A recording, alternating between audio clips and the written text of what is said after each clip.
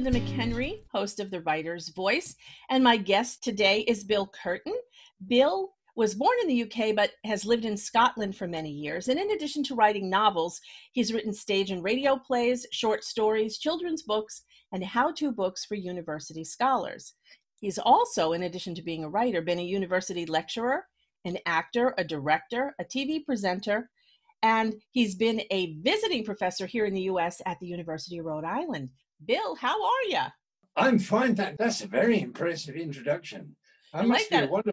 Yeah, well, very much. Yeah. Yes. Somebody must have put it on your website or something.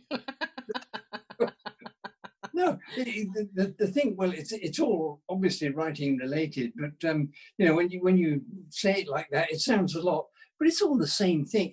As I say, writing related, and if you write, you enjoy writing, and you write all sorts of stuff, I think. Well, and that's one of the things I want to talk to you about. We're going to talk about that first, is how you can write all different sorts of things, and for writers to recognize the commonality. So many of us now want to be able to support ourselves with our writing, and we can't. But there are things you can do to make that happen. I've done it. You've done it. A lot of people can do it. And then we're going to finish up and we're going to talk about co-writing, how it's certainly not outside the realm of possibility for two people to write together and actually wind up being very successful that way, sometimes even more successful than writing on your own. So again, stage and radio plays and children's books and how-to books for university students and novels. What are some of the common things that you carry through your process for all of those to help people understand? Yes, you're right. If we take, for example, the university writing for students and members of staff for that matter, that is very different from writing for children, for example. Clearly, totally different audiences. But the common thing is the fact that whoever the writer is, enjoys doing what he or she is doing. Yeah, I know that sounds simplistic, but that really is the way that I'd say it. That if I didn't enjoy it, I wouldn't be able to do it, frankly. And in a way, the writer bit of me takes over. And I must stress, unlike you, I think you're terrific at things like marketing and promotion and so on. I am hopeless. I really am totally hopeless at that. And so if anybody wanted any advice from me about that, they should stop and go away immediately and ask somebody who knows about it, because, I don't. But to go back to the actual writing, things like the children's stuff that I wrote mainly was written at about 6 a.m. down in England, when my step-granddaughters would come into our bedroom and nudge, nudge, nudge, wake up, Grandad, we need a story. And let's face it, you're not really compos mentis. Well, I'm not at 6 a.m. And there was an audience and they needed these stories. And I don't know, you switch on something that's your storytelling bit and it works. And you find you're writing, well, in that case, not writing the words down, but saying them and then remembering them later. And I think your word storytelling is important, because I support myself writing insurance textbooks for people who have insurance licenses, and you still have to tell stories. I enjoy insurance, which I know people look at me like I'm nuts, but I really enjoy it. But in addition to writing the technical stuff, you need to give explanations and examples. So you have to tell stories. So I think that's really important, that no matter what kind of writing you do, or even talking, you need to tell a story. And part of that, and that makes me return to the academic stuff, if you like. Mm-hmm. Telling the stories there, part of the process is not using academic words that long and so on. In other words, that suit the terminology to the reader, listener, whatever it is. And I think maybe I'd not thought of this, but I'm sure this is true, that one of the things that I do in my commercial writing, for example, I did an awful lot. Aberdeen was the oil capital of Europe, and so there were lots of companies needing all sorts of promotional programs and instruction manuals and that sort of technical stuff. And I'm not remotely technical, but I think that my gift, in inverted commas, in that area was being able to write these things in language that people understood. Simple and not oversimplify it and talk down to people by no means, but avoid. I mean, an awful lot of academics. I'm sorry if any academics are watching, but an awful lot of them do tend to talk about enormously long word things, completely unnecessary. They do the same thing in insurance. They use the technical terms or they use the acronyms that the average person doesn't understand. So Yeah, you need that's to, even though you understand the technical aspects, you need to find the common English words that people use in conversation sure. That's right. for them to understand. So I think that translates. So you and I have the same experiences, although we have completely different backgrounds, live in different countries, do different things, but we approach the writing the same way. Now, what about Mhm. a short story? Okay, so here, if you're talking about academic writing, and how about though with short stories in fiction? How can you translate? What about the people who start out writing academically or in trade or technically and they want to get into fiction rather than the other way around? I think the reader or listen, yeah, let's stick with reader because it's mainly readers.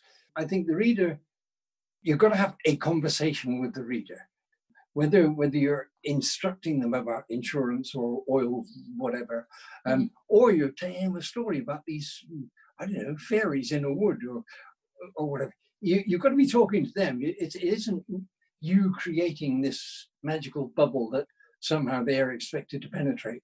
In each case, academics, students, readers of stories, I find, for example, that, well, we're going to talk about co-writing, I know, especially when I'm co-writing stories, when what happens is, with the co-writer, I decide, or we decide, okay, here's an interesting photograph or painting or whatever, or Mhm. combination Mhm. of words or some prompt thing.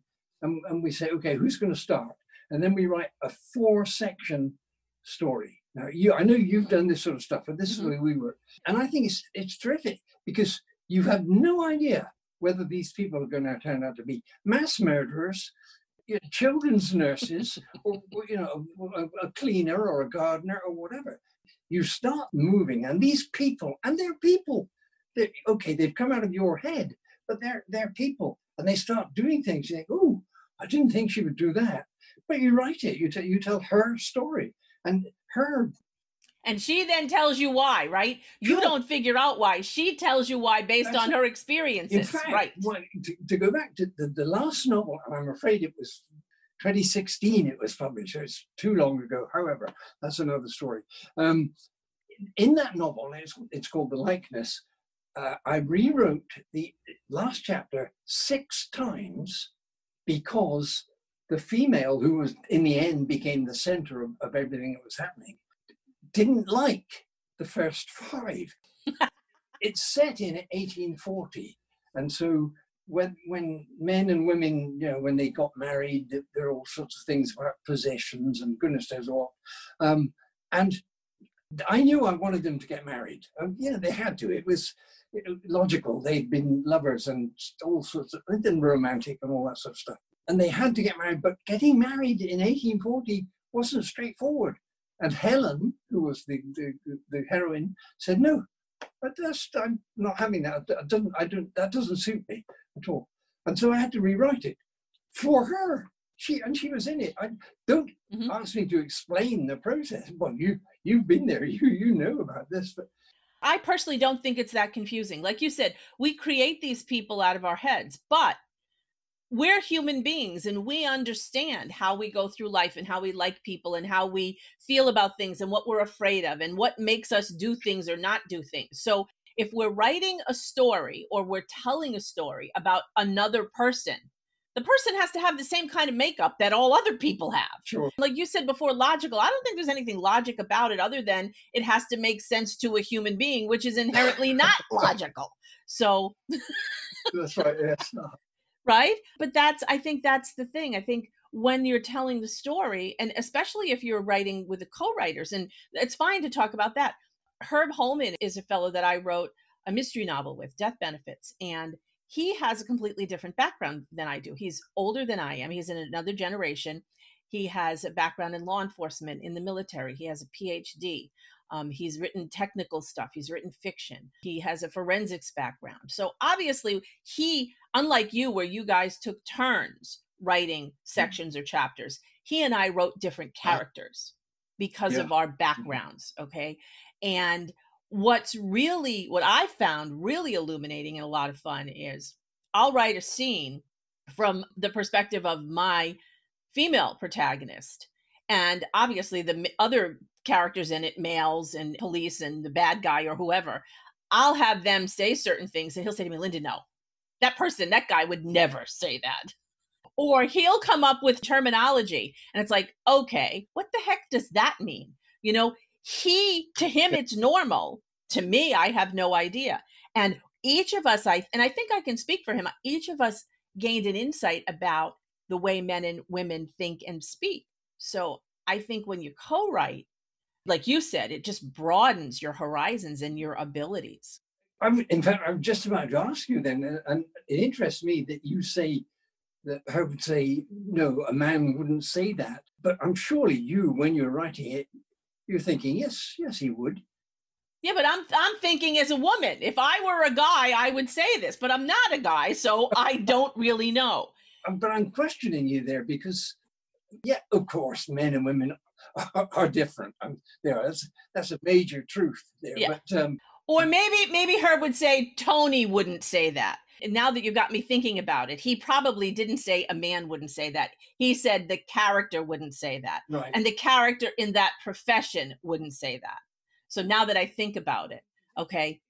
I suppose what I was leading to was saying men and women are different, of course, but psychologically, put a man or a woman in a particular situation and, of stress, or not necessarily stress, but a situation in which they have to react in some way. Really, do they always act differently? Sure, yeah. I think they're going to act differently based on life experiences more than anything else. That's my sense. But I do think that there may be certain circumstances where men and women do. It could be because of the society they were raised in or whatever. And this gets back to our writing. I can imagine what someone else would do, but I'm not them. And that's why I think our characters tell us. Yeah. Because we imagine what we would do if we were the character.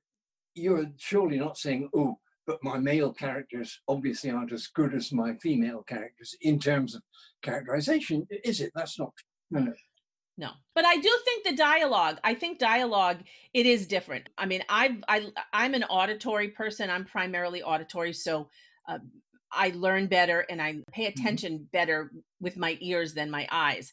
And one of the things that I've picked up, and I've done research on it, is that women tend to speak in longer sentences. They use more words. Okay. In the course of a day, a woman speaks on average more words than the average man does.